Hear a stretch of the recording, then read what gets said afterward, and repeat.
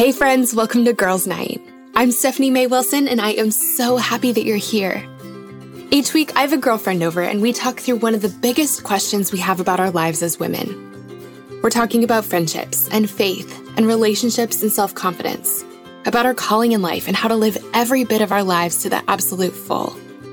Life is so much better and easier and absolutely more fun when we navigate it together as girlfriends, and I cannot wait to get started. So today, my dear friend Kat Harris is back here on the show. Kat has a brand new book out called Sexless in the City, a sometimes sassy, sometimes painful, always honest look at dating, desire, and sex. And that's what today's episode is all about. Kat grew up in the South at the height of the purity movement, and while I don't want to give away too much of her story, as she got older, she started to reflect on some of the messages that were taught to her at a young age. Messages like modest is hottest and boys will be boys, this intense focus on saving yourself for marriage, and more. These messages seemed good and innocent at the time, but they left her with a lot of shame. And I know she's not the only one who's experienced this. As an adult, Kat found herself asking a lot of questions. Questions like, what does the Bible really say about sex? And are we really supposed to wait until we're married? What happens if we don't wait to have sex until we're married? Are we really damaged goods like people sometimes say? And what does God's word actually say about modesty? Kat went on a powerful journey of examining the things she was taught growing up and working to align her life with what she found actually written in God's word. And that's what she's sharing with us today. Friends, Kat is an absolute powerhouse. I cannot wait for you to hear our conversation. Now, one quick disclaimer before we dive in. The questions we're diving into today are big, and we only had an hour to have this conversation. And so because we were only able to scratch the surface, if you finish this episode and find yourself wanting to learn more, or find that you're needing more help digging into what you believe about these things and deciding how you want to move forward, I really encourage you to go follow along with Kat and to pick up a copy of her book. Okay, one last thing before we dive in. In this episode, Kat and I talk about the ways we grew up. She grew up in the church, and as you'll hear in this episode, I didn't. It wasn't actually until I was in college that I got to know Jesus and heard any of the things that God has to say about sex and our bodies. I tell the full, messy, beautiful story of how God got my attention in my book, The Lipstick Gospel. I actually became a Christian in the Sistine Chapel in Rome, of all places. And I would love to share it with you. You can pick up a digital copy of my book for free by going to stephaniemaywilson.com/lipstickgospel download. And that link will be in our show notes as well. I can't wait to share this with you. Okay. So with that said, let's jump into the episode. Here's my conversation with Kat. Friends, I'm so excited for this conversation today. I'm sitting across from my dear friend, Kat Harris. And Kat, we've had you on the show before, but I just knew we had to have you back. Honestly, I think we could have you back like every week and learn so much and be so encouraged. So welcome back to Girls Night. Thank you so much for having me. And I'm so glad to be back. I had so many of your community reach out after our last conversation on my DMs and just met some incredible ladies. So I love the community that you have and that you are continuing to build and establish. And I'm just excited to have some real talk about all the things. I feel like we're ready for it. We just hit record, but we've been talking for, I don't know, half an hour now about just life and faith and God and church and what the world looks like right now. And I feel like just ready for this. Absolutely. So for women who haven't gotten to meet you yet, tell us who you are, what you do, and I'd love to hear a fun fact about you. Oh my goodness. I can lead with the fun fact. Yeah, so I never know how to totally answer this question, so I'll just give a few. I am one of 6 kids. Okay. I didn't know that. Yeah. 5 girls, 1 boy. I have bungee jumped over the Nile River. Nice. That's awesome. And skinny dipped in Guatemala. So I'm all about doing the crazy things when I travel. I love that. Okay, so who am I? Okay, so those are some random facts.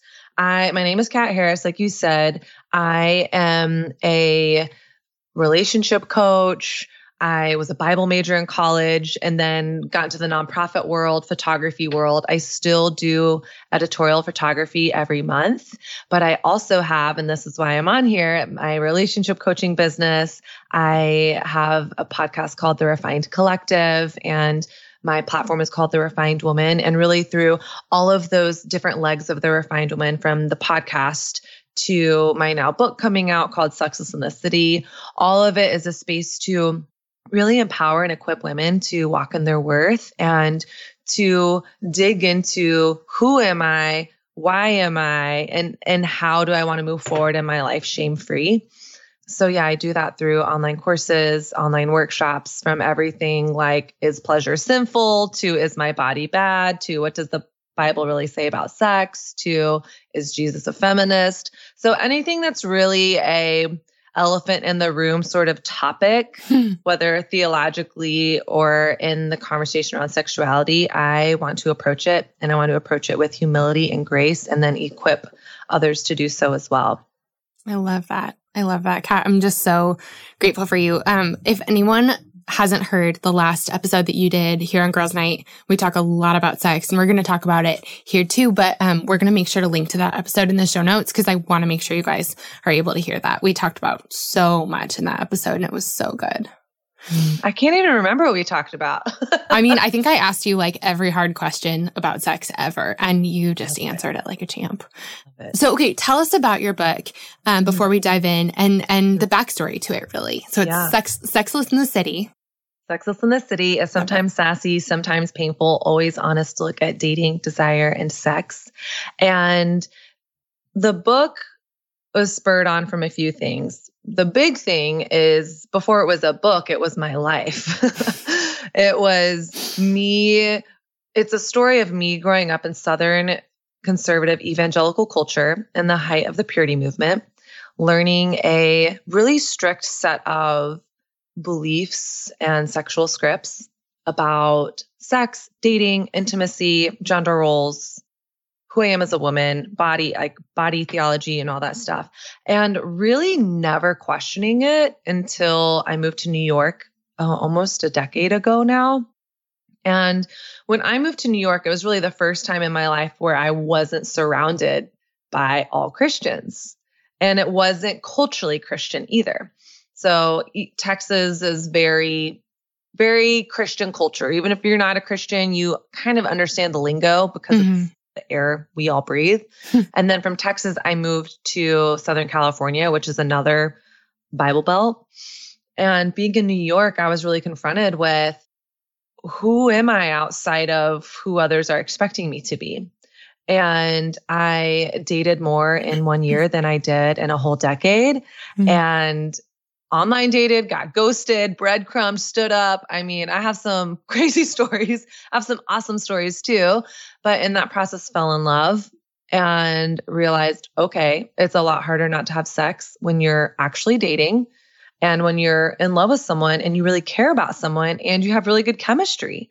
And so all these years, I had been really proud of my virginity and proud of not having sex outside of marriage. And really, I didn't have that much of a resolve, because the first time I was given a real opportunity to abstain, I technically abstained, but it just grew harder and harder. And on the heels of a breakup, I was at a fork in the road, Steph. I just got to a point where I said, I don't know what I believe about God and sex outside of, I think the Bible says not to have sex outside of marriage, but even though I was a Bible major in college, I could not tell you one verse that actually said it.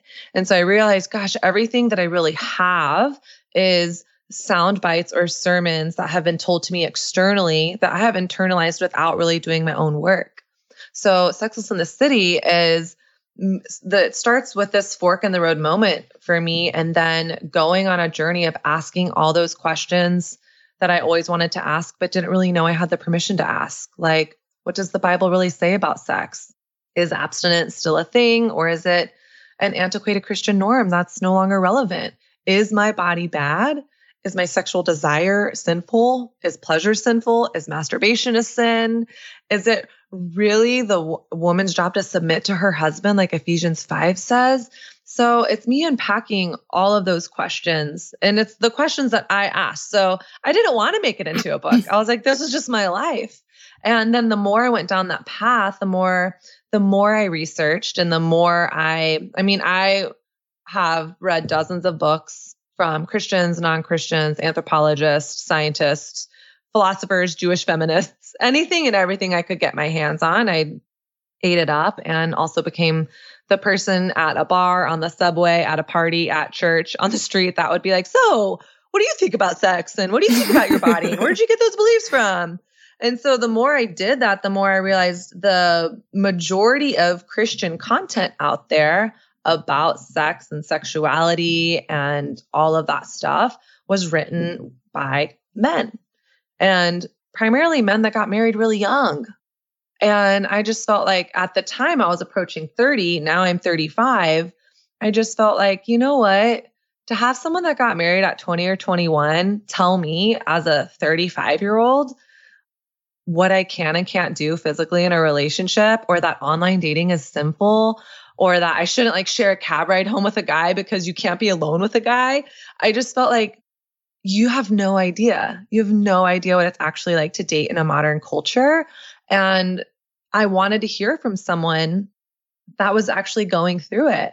And then the more time that went by, I saw and experienced, like so many of us have, many of these same pastors that are preaching abstinence and sexual purity from the pulpit are neck deep in sexual scandal in their own lives. I mean, every other week, it seems like another pastor is falling to affairs, pornography addiction, or, a lifetime of sexual sin and abuse like Ravi Zacharias. And I just felt like, no, I don't want to hear from you guys anymore.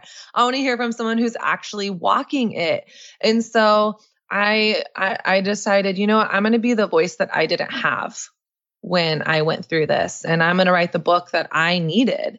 And so even if I'm the only one who reads the book, I'm like, I feel like it's been healing for me to process this stuff. And hopefully any woman who is single or in a relationship and feels shame around any part of her story sexually, I hope that she can find freedom and community in my story, and also tools to really navigate this stuff, because it's hard. Oh my gosh, Kat. Okay, so everyone's wondering at this moment where they can get your book. So let's just go ahead and do that really quick so that everyone knows, like, the second we're done here, this is where you go to get it, because everyone needs a copy. Oh, thank you so much. So you can go to sexlessinthecitybook.com and order it from a ton of different places there, or you can just go straight to Amazon, Kindle, Audible, Barnes & Noble. Really, wherever books are sold, it's there. What's the most helpful thing for us to do as readers? Like, when should we order it and where should we order it from? Oh my goodness. I mean, just order it now. That would be such a blessing to me. I don't know when this episode is going live, but if it's before April 20th, I had no idea until I wrote a book that pre-orders are a really big deal to inform the distributors how many books they should print. And so if it's before April 20th, please pre-order. It would really help. It would help our distributors. And then if it's after that, just wherever you can buy it, go on Amazon right now. It's one click. Or sexlessinthecitybook.com has it has all the links for everywhere that it ships. So Awesome. Okay. I had to ask because I know everyone was just thinking, okay, I need to buy this like absolutely right now. Mm-hmm. But the couple of things I wanted to ask about were specifically about like body and modesty and about the messages about sex, like the focus on like not having sex that I think most people growing up in the church like received those messages. I want to talk about kind of what you found when you unpacked those things. Yeah. But before we dive into those, I should kind of give a little disclaimer here. So if you guys have been around for a while, or if you've read my book, The Lipstick Gospel, you guys know I didn't grow up in the church. I grew up like adjacent to the church. We went sometimes when I was growing up. And I did have like a brief stint of going to youth group. I mostly went because there was a really cute guy in it. I mean, that was kind of like my full motivation for being like, Mom, no, we should go this week. But I mean, really, I had like a brief moment in the church, and I don't really remember talking about sex very much. I don't really remember talking about hardly anything. And so when I became a Christian in college, I mean, I was hearing the gospel for the very first time when I became a Christian. I just don't remember hearing or retaining or really like processing anything that I learned. Mm-hmm. And so I'm kind of coming at this as an outsider. When I like when I became a Christian, I remember asking my girlfriends, like, so Christians aren't supposed to have sex, right? Like, I just had heard, like, through the grapevine that that's something that Christians were told not to do. I'm like, why? And this was, really shortly after I had become a Christian, and my girlfriends were awesome, and they ended up sharing a podcast series with me, or a sermon series with me, and were like, this is going to explain it better than we could. And it was a 6-part series, and it went through Song of Solomon in the Bible, and it really just talked about what God's plan for sex was. And as someone who, I had been having sex, and I had just the message I'd been given my whole life was like, this is important, and this isn't something you just throw around. Be careful. And be careful with your body, be careful with your heart. But it had never been taught to me that I should wait, till a certain time in life, or that I would be my worth would change if I didn't. No one had ever told me that. And so I came at this as someone who just been living like everybody else was. And it really was a major pivotal moment though for me, because as I'm hearing about what God has in store for us, not in a shame way, but in a this is better than what you've been doing. I have something better for you kind of way. It really made a lot of sense to me. I was like, this does sound actually a lot better than what I've been doing. And so I decided then and there, I was 21, that I wasn't going to have sex again until I was married. And I didn't. And I didn't get married 6 weeks later. I got married I don't know, 6 years later, 7 years, something like that. And so I just say all that because I'm coming at this as a little bit of an outsider. I know some of the things that were taught to people who, I know some of the things that were taught in youth group growing up. For a lot of my friends, for my husband, for most of the people I love have been given the messages we're going to be talking about. Yeah. And so that's why it's so important to me that we talk about this, because I feel like I've gotten to kind of sit on the sidelines and be like, wait a minute, this doesn't make sense, or I get that, or wait, what? And so anyway, that's just kind of my perspective as we go into this conversation. Let's first talk about our bodies. What messages were you given about your body and modesty? And I know there's the phrase modest is hottest. And at school dances, leave room for Jesus and stuff. I've heard all those things. Yeah. But what are some of the messages that you were given, Kat? And next I want to hear what messages do you wish you'd been given? Yeah. Do you the messages that you were given in as you were growing up, do you feel like those actually reflect the truth of what God says about us? Yeah. Oh, those are a lot of really good questions, and I'll try to unpack as I can. And if I get off-roading, you just bring me back. But yeah, modest is hottest is one of my phrases that I said all the time. I was in ministry in college, and I was always leading high school girls. I was a camp counselor at a really big Christian sports camp in college, and it was modest is hottest, modest is hottest. And I think a lot of the messages we received were implicit. So some of them were explicit, i.e., you don't want to have sex outside of marriage because if you do, you'll be like a chewed up piece of gum, and no one wants a chewed up piece of gum. And so, wow, okay, there's a very explicit message there that sex is for marriage, and if you have sex outside of marriage, you're basically damaged goods and no one's going to want you. Wait, is that an actual thing? Yeah. So even last year, I heard a sermon series by a very well-known pastor, and he said that if you have sex outside of marriage, God will never be able to use you.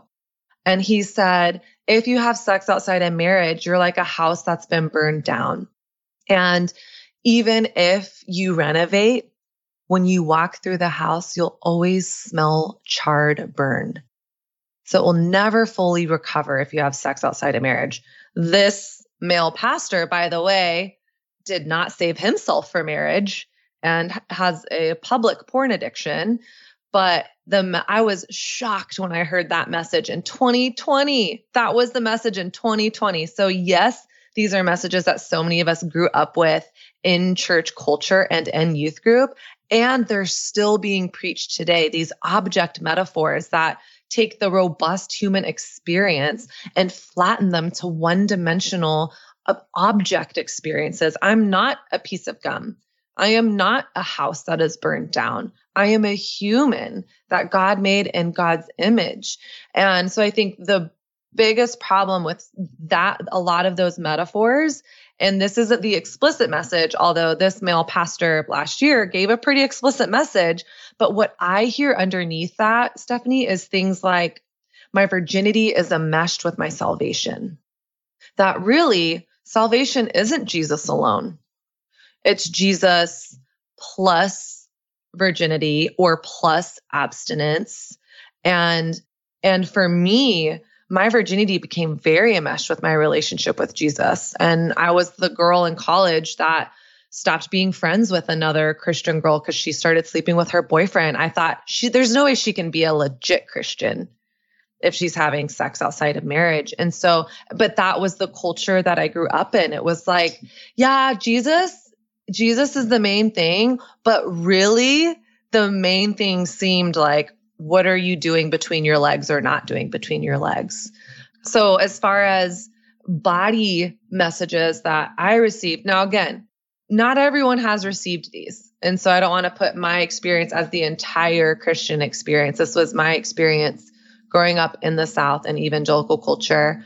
And the Modest is Hottest was a huge narrative that I received. And in that, and a huge example of that, I remember for the first time I felt really uncomfortable with was when I was a camp counselor.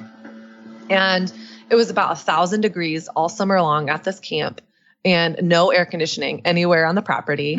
And us girls had the Modest is Hottest code.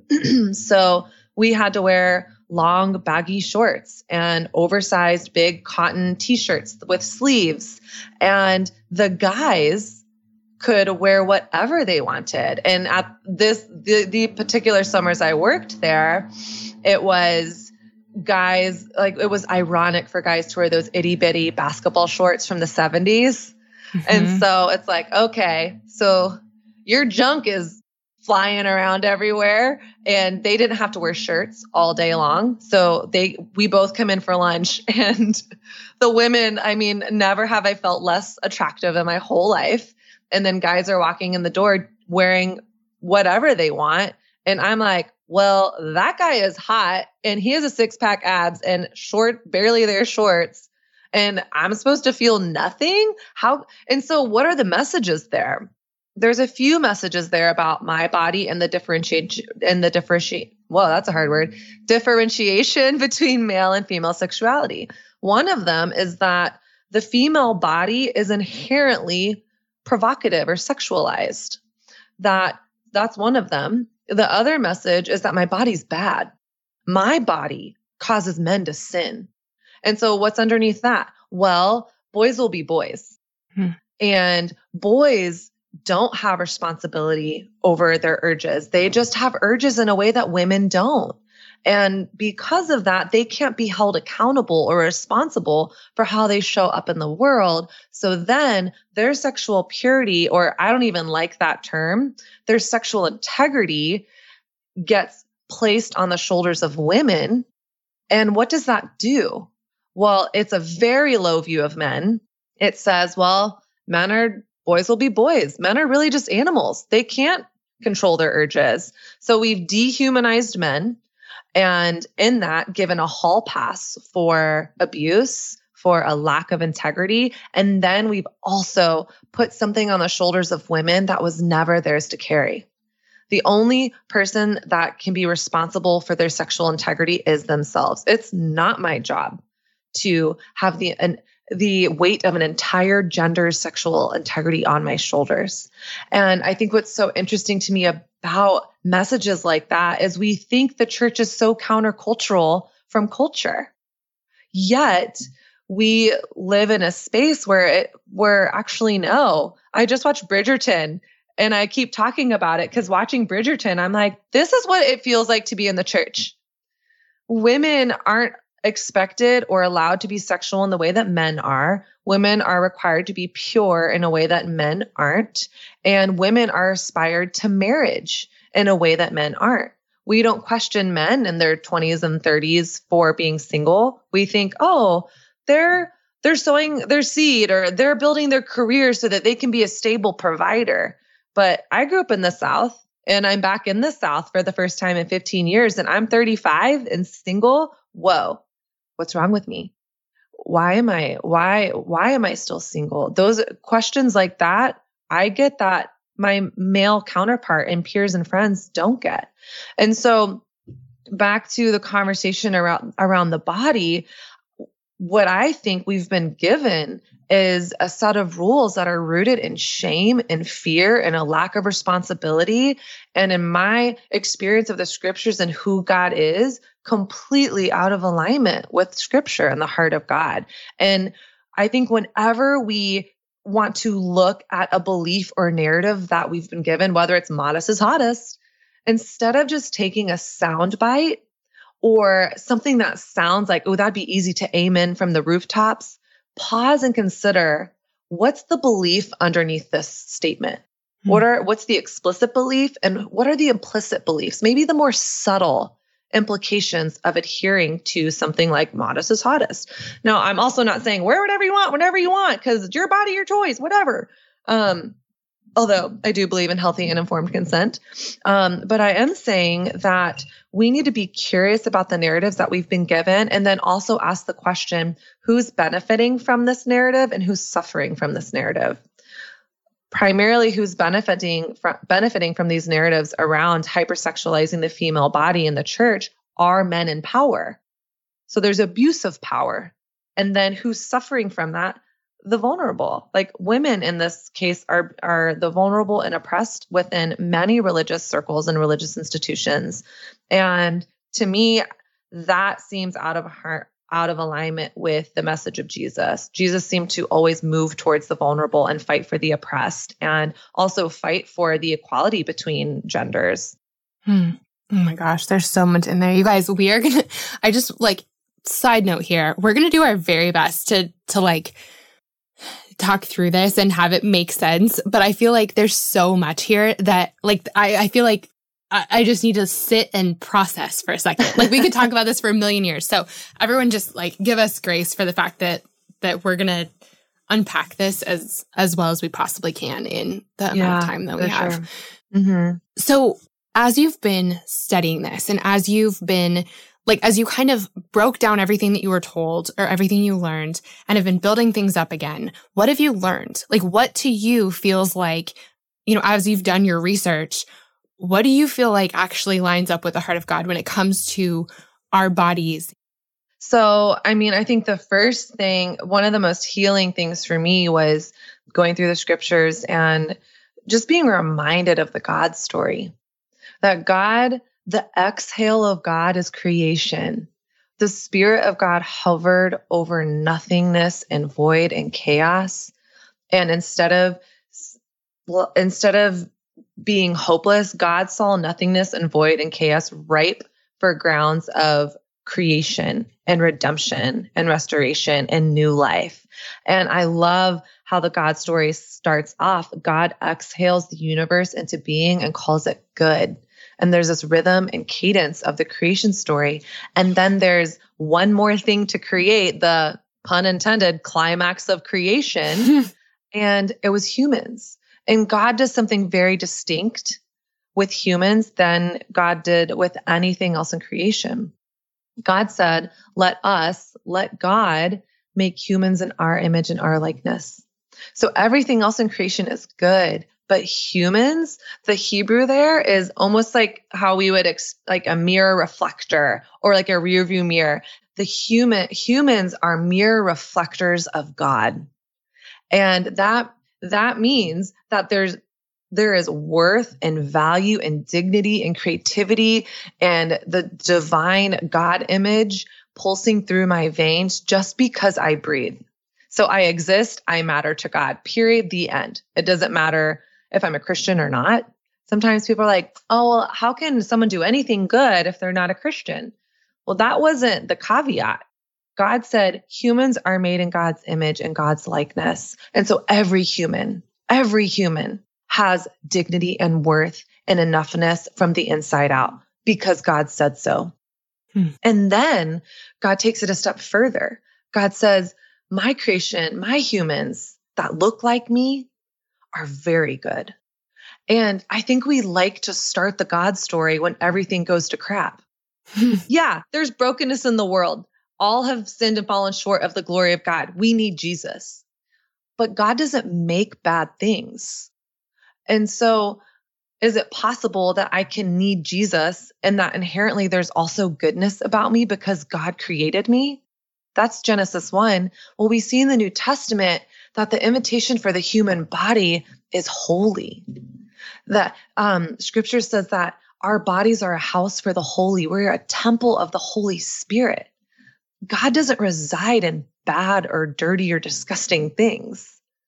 And so to see from Old to New Testament that the God narrative for my body is a holistic narrative. We see Old Testament, the Shema, and New Testament, the Jesus invitation is to love the Lord your God with all your heart, mind, soul, and strength.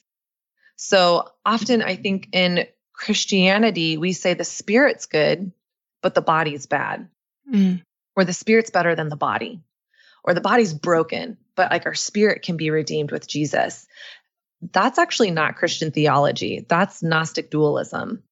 That's not Christianity. When I found that out, Stephanie, I was like, what? I feel like I've been taught since day one that it's my spirit that matters and my body that is just terrible and broken and I'm a piece of crap.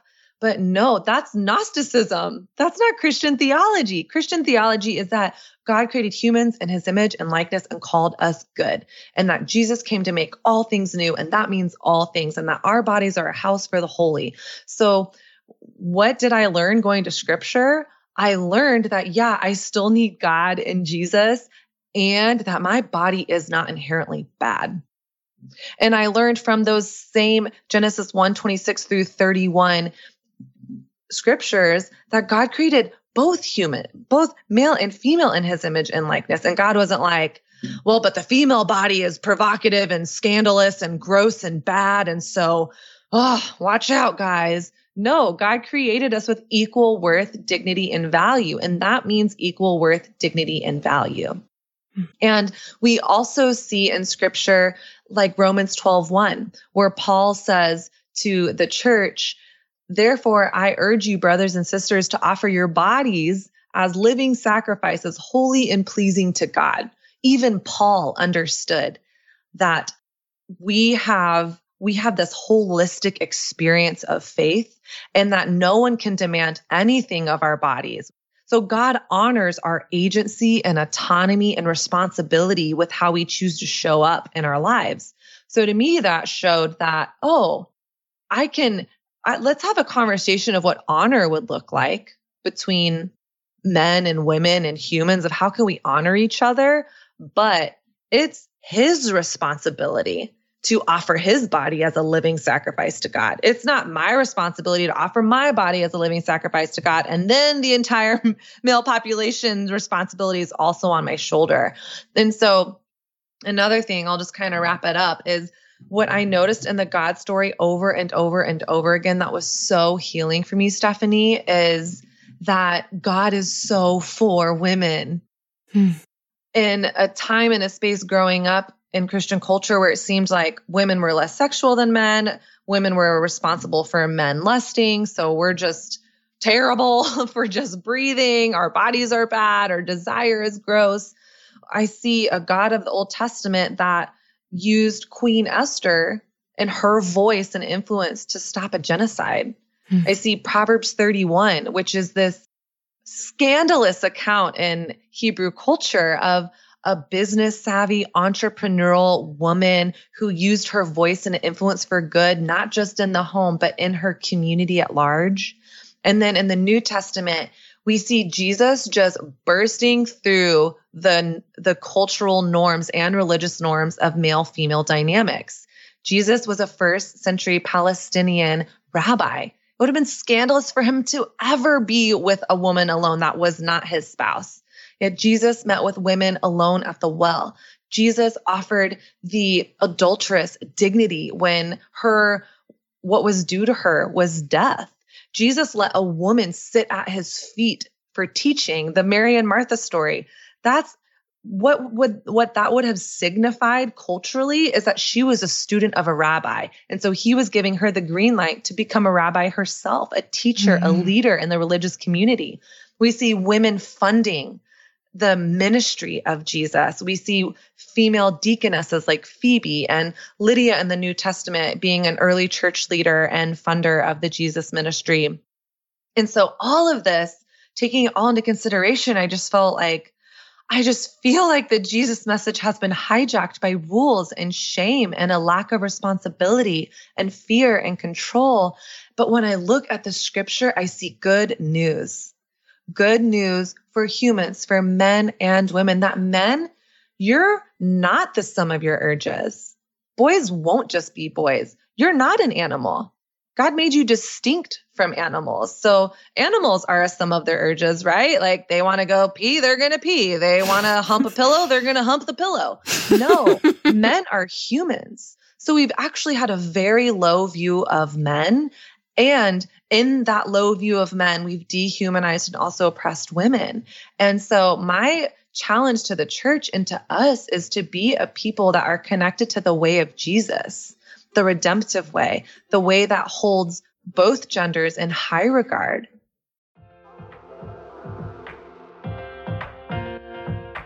Shout out to Claritin for supporting this episode and providing us with samples. Friends, springtime is finally here, but that also means allergy season is in full swing. I have always struggled with allergies, and I don't know about you, but I am especially allergic to cats. More on that in a second. Well, luckily for those of us who live with the symptoms of allergies, we can live Claritin Clear with Claritin D. Designed for serious allergy sufferers, Claritin D has 2 powerful ingredients in just one pill that relieve your allergy symptoms and decongest your nose so you can breathe better. This double action combination of prescription strength allergy medicine and the best decongestant available relieves sneezing, a runny nose, itchy and watery eyes, an itchy nose and throat, and sinus congestion and pressure with ease. The time that I use Claritin the absolute most is when I'm at my parents' house, my childhood home. They have this absolutely beautiful cat that they love, and I like, except for the fact that he sheds so much. So that means that I'm basically sneezing from the second I arrive home to the second I leave, unless I take Claritin. My dad has even started having it ready for me right when I walk in the door. Are you ready to live life as though you don't have allergies? It's time to live Claritin Clear. Fast and powerful relief is just a quick trip away. Ask for Claritin D at your local pharmacy counter. You don't even need a prescription. Go to Claritin.com right now for a discount so you can live Claritin Clear. Use as directed. Claritin, thank you so much for sponsoring our girls' night. We love having you.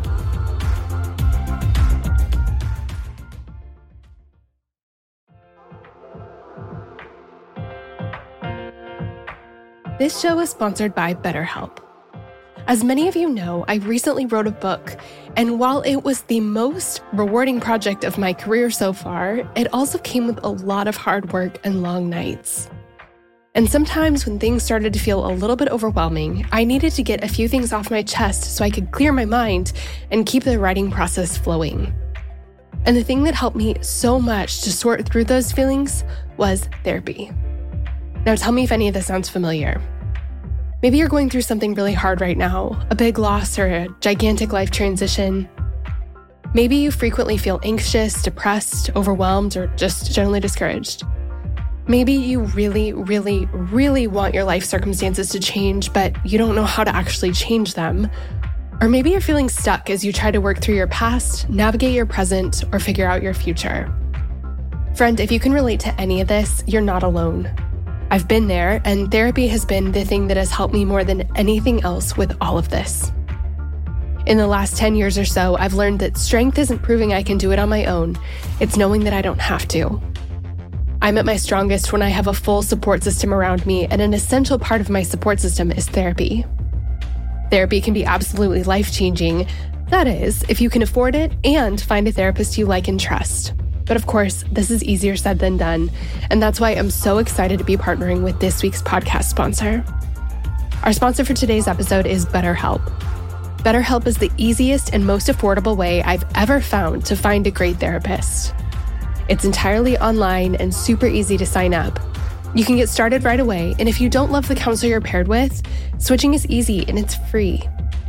If you're going through something hard in your relationships, or if you're in a funk you just can't shake, if you've been feeling anxious or depressed lately, or if you're feeling stressed and you need help balancing your everyday life and schedule, BetterHelp is an incredible resource for you. And I'm so thankful that they've given me a promo code that I can share with you to make it even easier to get started. Get it off your chest with BetterHelp. Visit betterhelp.com/friendship today to get 10% off your first month. That's BetterHelp, HELP.com/friendship.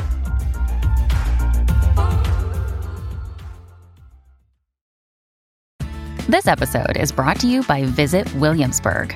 In Williamsburg, Virginia, there's never too much of a good thing. Whether you're a foodie, a golfer, a history buff, a shopaholic, an outdoor enthusiast, or a thrill seeker, you'll find what you came for here and more. So ask yourself, what is it you want?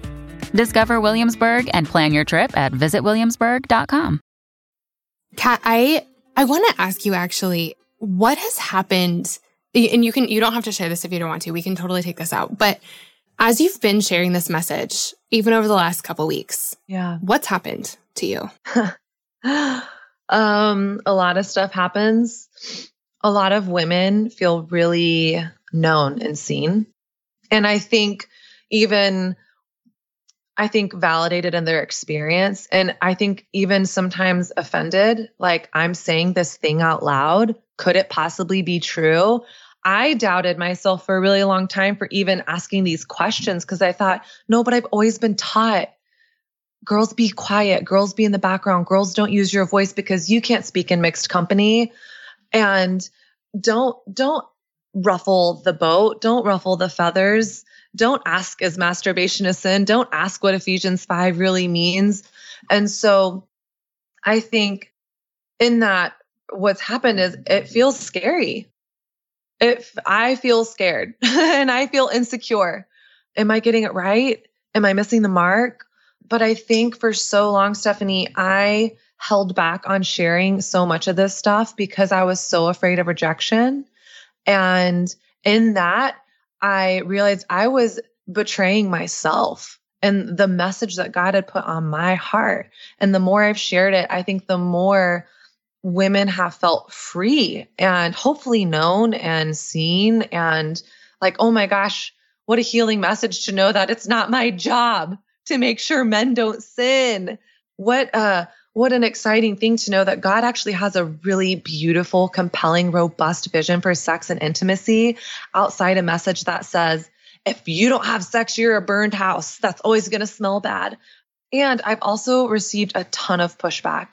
I mean, I think sometimes viewed as this like raging feminist. Like I was told recently on a podcast that I don't like men, that I just crap all over men all day.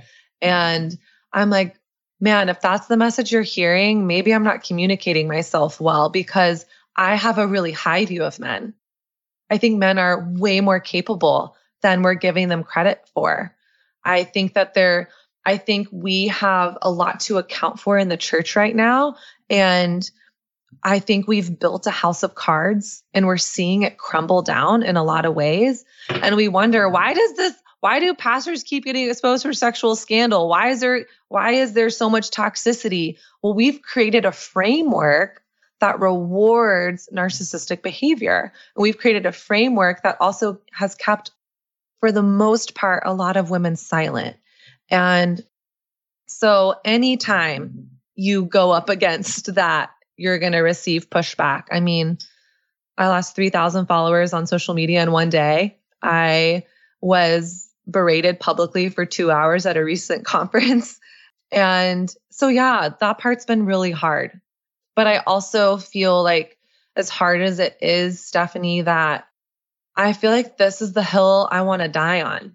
You know, like I feel like the Jesus way, like Jesus went towards the person that felt ostracized from the church. Jesus went towards the person who felt oppressed. Jesus was unafraid to ruffle feathers in culture and the church. I mean, we see him doing it all the time. He was flipping tables in the church because he was angry because they were abusing their power. And so I feel like it's a path now that like I can't not be on. Mm-hmm. And it can also feel super lonely and scary and hard. And I also feel like every day I get a message from a woman who's like, oh my gosh, thank you. And so I want to keep moving forward in that. I'm really glad that you are. Thank you. If you could go back into a youth group where like Modest is Hottest was preached a lot, you know, where modesty was like a main pillar of what your faith should, of like where it was taught that modesty was a main pillar of your faith. Yeah. Like, do you feel like that should have been talked about at all? Like, I'm picturing yoga pants. Were yoga pants something that people weren't allowed to wear or weren't supposed to wear? So yoga pants were definitely post when I was in high school and college. It was more like those Nike, remember those Nike shorts? Mm-hmm. You know, everyone was wearing those, or the Sophie shorts. Those are what we were wearing in high school. Yeah. But I actually just was on a podcast last week and the guy was like, yeah, I recently was working at this church and a huge part of the conversation was girls can't be wearing yoga pants here. And out loud in this meeting, he was like, what if we just taught guys to have more integrity with where they looked? He no longer works at this church, but he was like, why are we making this a woman's issue? So, gosh, what do I wish would have been done? I wish that instead of giving people a set of rules in hopes to produce conformity, we would have been equipped to seek God, to search the scriptures, and to have honest and nuanced conversations with each other. So if we're talking about a conversation around what clothes we wear or don't wear, what I would have loved is to have a conversation with my guy friends and be like, hey, you're a sexual being. I'm a sexual being. You know, I want to walk out in respect and honor in my life. And I know you do as well. Are there ways that we can support each other? I don't think all modesty is all bad all the time, but to use modesty as a tool to weaponize the female body is oppressive. For me, in a healthy conversation of modesty, I'm curious about context, presence, and heart. So is it context? Is it appropriate for me to wear a bikini at the beach? Sure, I'm at the beach. Is it appropriate for me to wear a bikini when I'm preaching on Sunday? Probably not. Doesn't make sense in the context of it. Is it make sense for me to wear my biking shorts and sports bra to a hot yoga class? Yeah, totally. That makes sense. Would I wear that same outfit to a job interview? No. Would I wear a cute skirt and a fun blouse to go dancing on a night out with my girlfriends? Totally. Would I wear that same outfit to a Bible study? No. Is it because any of those things are right or wrong? No, we're talking about context. I think context is so important in this conversation. And then presence, number 2, is what I'm wearing distracting me from being present in the moment. So I remember speaking when we used to have events in person and I was wearing this bra. And I don't know if this has ever happened to you, but sometimes you don't know it's a bad bra until you're public speaking. And you're like, oh, I had no idea this fell off my shoulder all day long. Oh my gosh. The most annoying thing ever. And I remember speaking at this conference and my bra strap kept falling off and I was wearing a tank top. So I was constantly pulling it back up.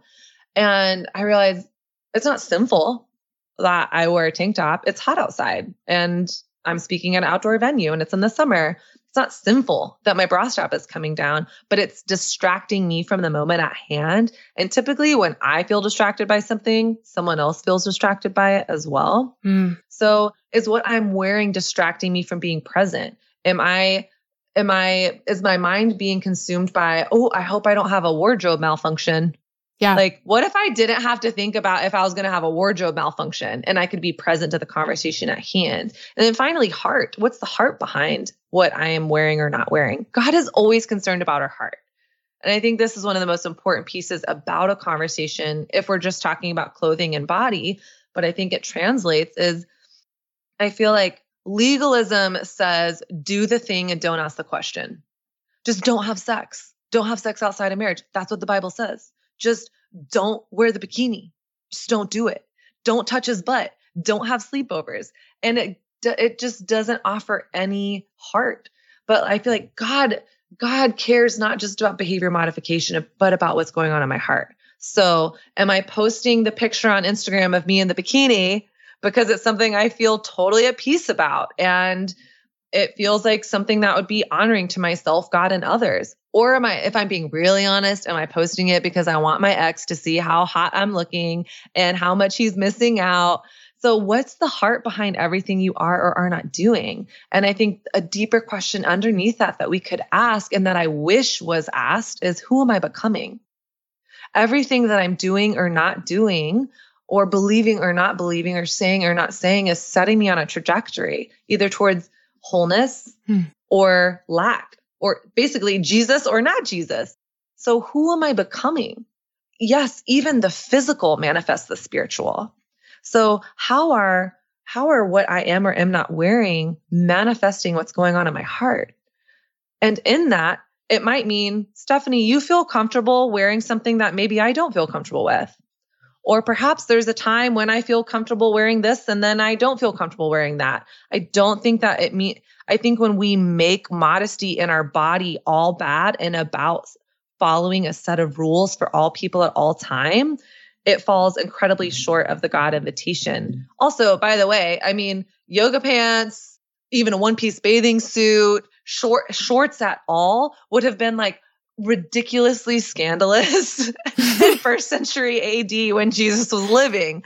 And so we have to say, like, there's context to all of this stuff. And what might be modest in Morocco might be a different standard in New York City, which might be a different standard than Alabama. And do we have space for people to be on a journey in that?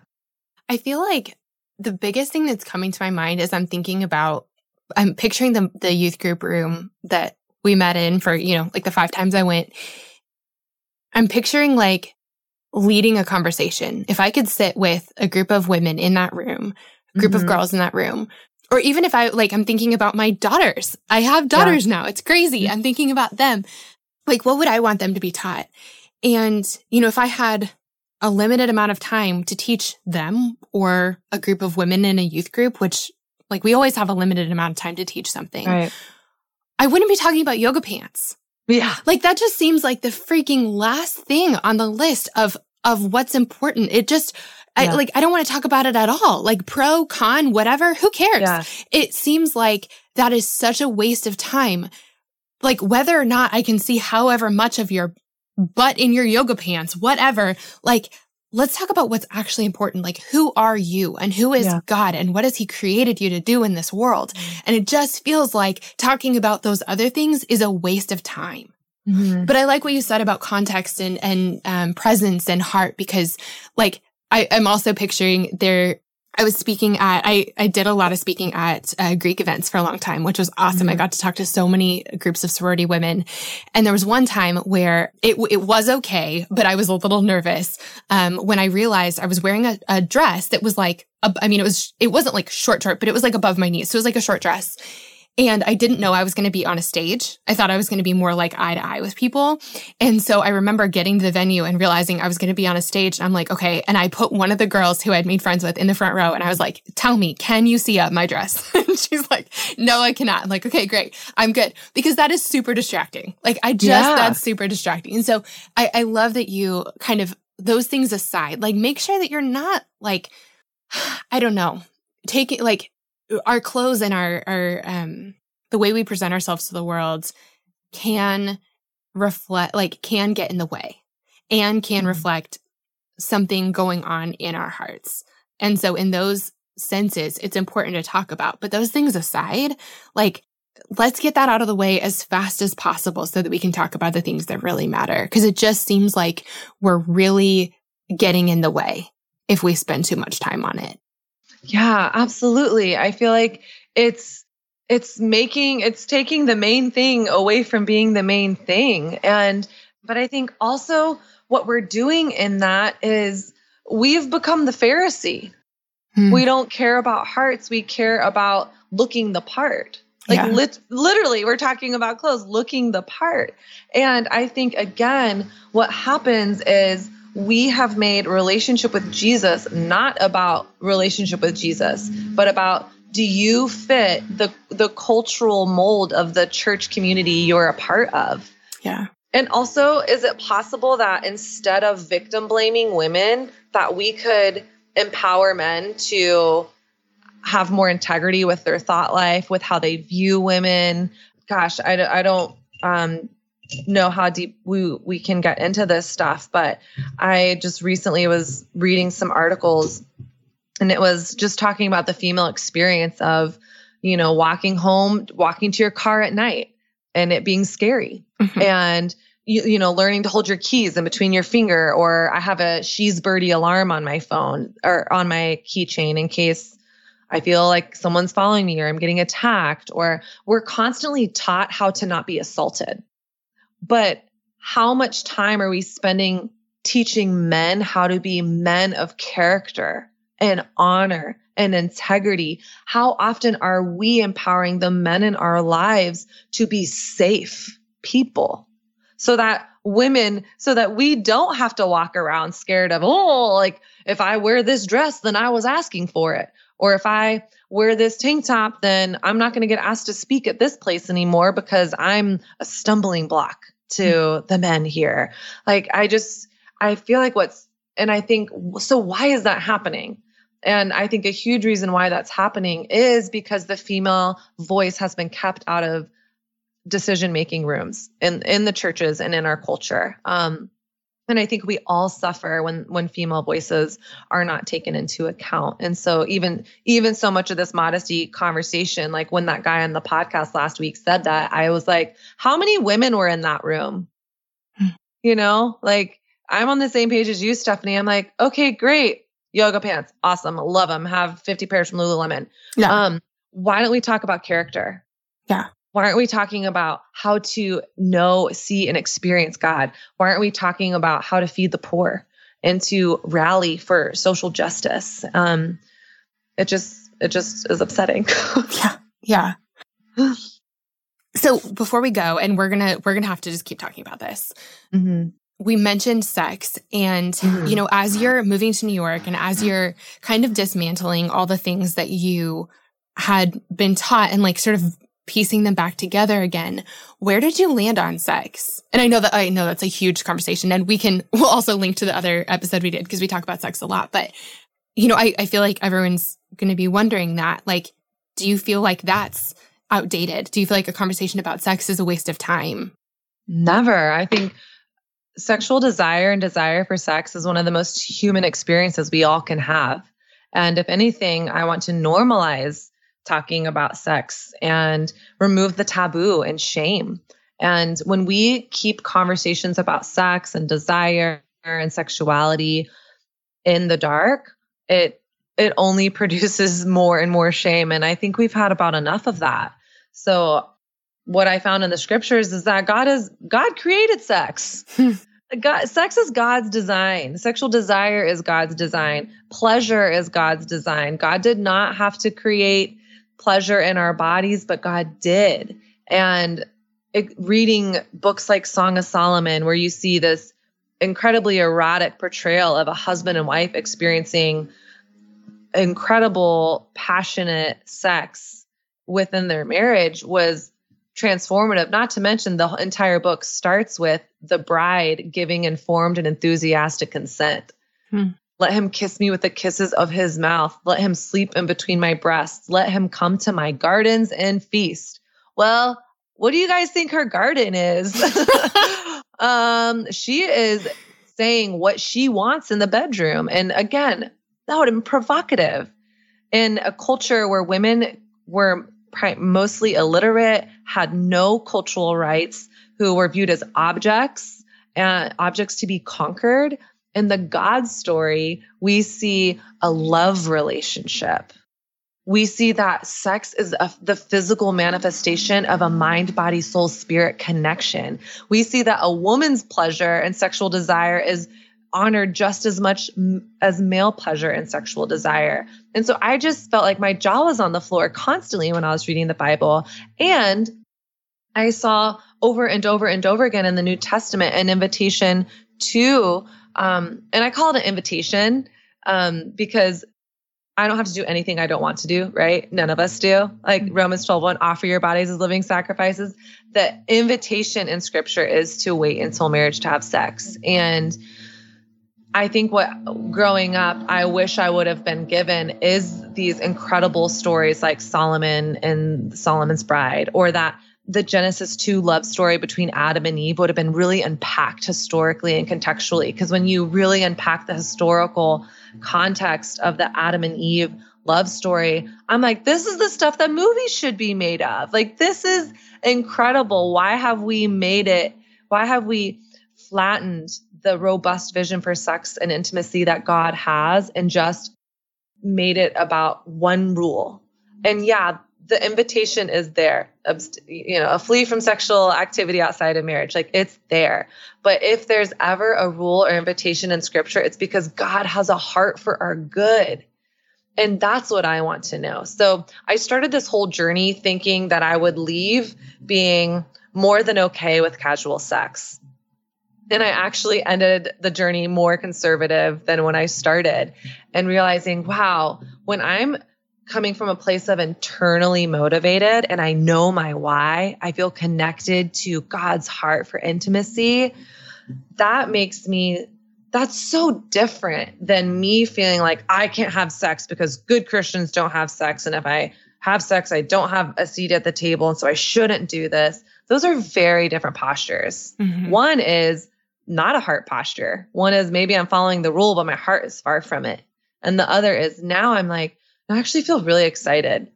It is really hard not to have sex. I'm 35. I'm in my sexual prime. My body wants to have babies.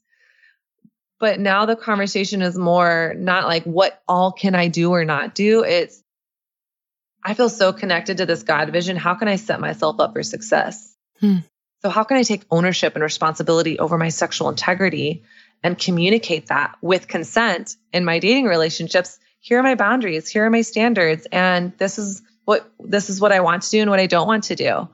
And to me, yeah, I'm making the same decision that I was making 10 years ago to not have sex, but I feel empowered now instead of in bondage. I love that. Again, thinking about talking to a group of girls, again, I wasn't given the message that I should wait until I was married to have sex. I think if I was to talk to a group of girls about sex, I would say, not like, here are the rules. I would say, this is why it's better. That's what was compelling to me. I don't know how we would have responded if someone had said, like, if someone had compared me to a piece of chewed gum or a house that had been burnt down, which, by the way, if that's true, then I'm both. I'm absolutely, like, I went into my marriage as a piece of chewed gum. I went into my marriage as a house that had been burned down or tried to be reconstructed. Like, and yet God doesn't see me that way. Like, God never has, like, none of those things are true. Yeah. The thing that was so compelling to me as someone who was coming at this from the outside was, I have something better for you. And I had experienced sex and relationships the way that, like, everyone else said you're supposed to. I had tried it. And I did it for a long time. Like that, I walked that road for a long time. And so when I got that invitation from God to do things differently, it made so much sense to me. And if both of those things were on the table, I wanted what God had because it seemed so much better. And I got to experience it. I got to live all of my 20s and His way. And I got to try it out, and He was right. Like, He was right. It was so much better. And so that's the message that I wish was given more often. It's just, there's just something better for you in this than a casual hookup where you never talk to the guy again. And that really hurts your heart, but you pretend it doesn't. Yeah, totally. Well, and even I think it's just so important to acknowledge that you can love Jesus and have sex outside of marriage. Like this is not a salvation issue. And I think that can feel even scary to say, because it's like, oh, am I giving people a hall pass? No, you do whatever feels good for you. No, the reality is I can't control people. Yeah. It's not my job to control people. And I have plenty of friends that are in high leadership positions in Christian culture that they didn't make it to the finish line with their husband or their wife. And they're not, shame doesn't run their story. And so I think in every other area of our life, Stephanie, it feels to me that we give ourselves grace and space to be on a journey. But with sexual purity, it's like one strike, you're out. Yeah. And I just think, man, that's so much pressure. And that also shows me that we are idolizing sex in a way that wasn't meant to be idolized. Does the Bible say not to have sex outside of marriage? Yes. You know what the Bible also says? The Bible also says not to lust and not to gossip and not to be proud. The Bible also says that God cares about our heart and not to be legalistic. And so how can we offer a sexual ethic that does acknowledge and honor the God vision for sex inside of marriage while also not falling into legalism or making it a salvation issue? Oh, Kat, we could talk about this for a million years, and I honestly wish we could. Tell people one more time where they can get your book. Yeah, sexlessinthecitybook.com, or just anywhere online, Amazon, Barnes & Noble, Kindle. And then I would love to chat with you. You can slide into my DMs over at The Refined Woman. That's also the name of my website, and my weekly podcast is The Refined Collective. Kat, thank you so much. Thank you for having me. You guys, isn't Kat amazing? I love her and I love this conversation, and I am so happy I got to share it with you. One thing I wanted to mention quickly is I know we talked about a lot in today's episode. And so if you want to find the links for any of those things, all you have to do is go to our website. It's girlsnightpodcast.com. And for every episode, we'll have a blog post with the show notes. All the links will be there for everything we talked about, including all of the info about Kat's new book, so you can pick up a copy of your own. Friends, that's all we have for today, but we'll be back next week with another episode of Girls Night. I'll see you then.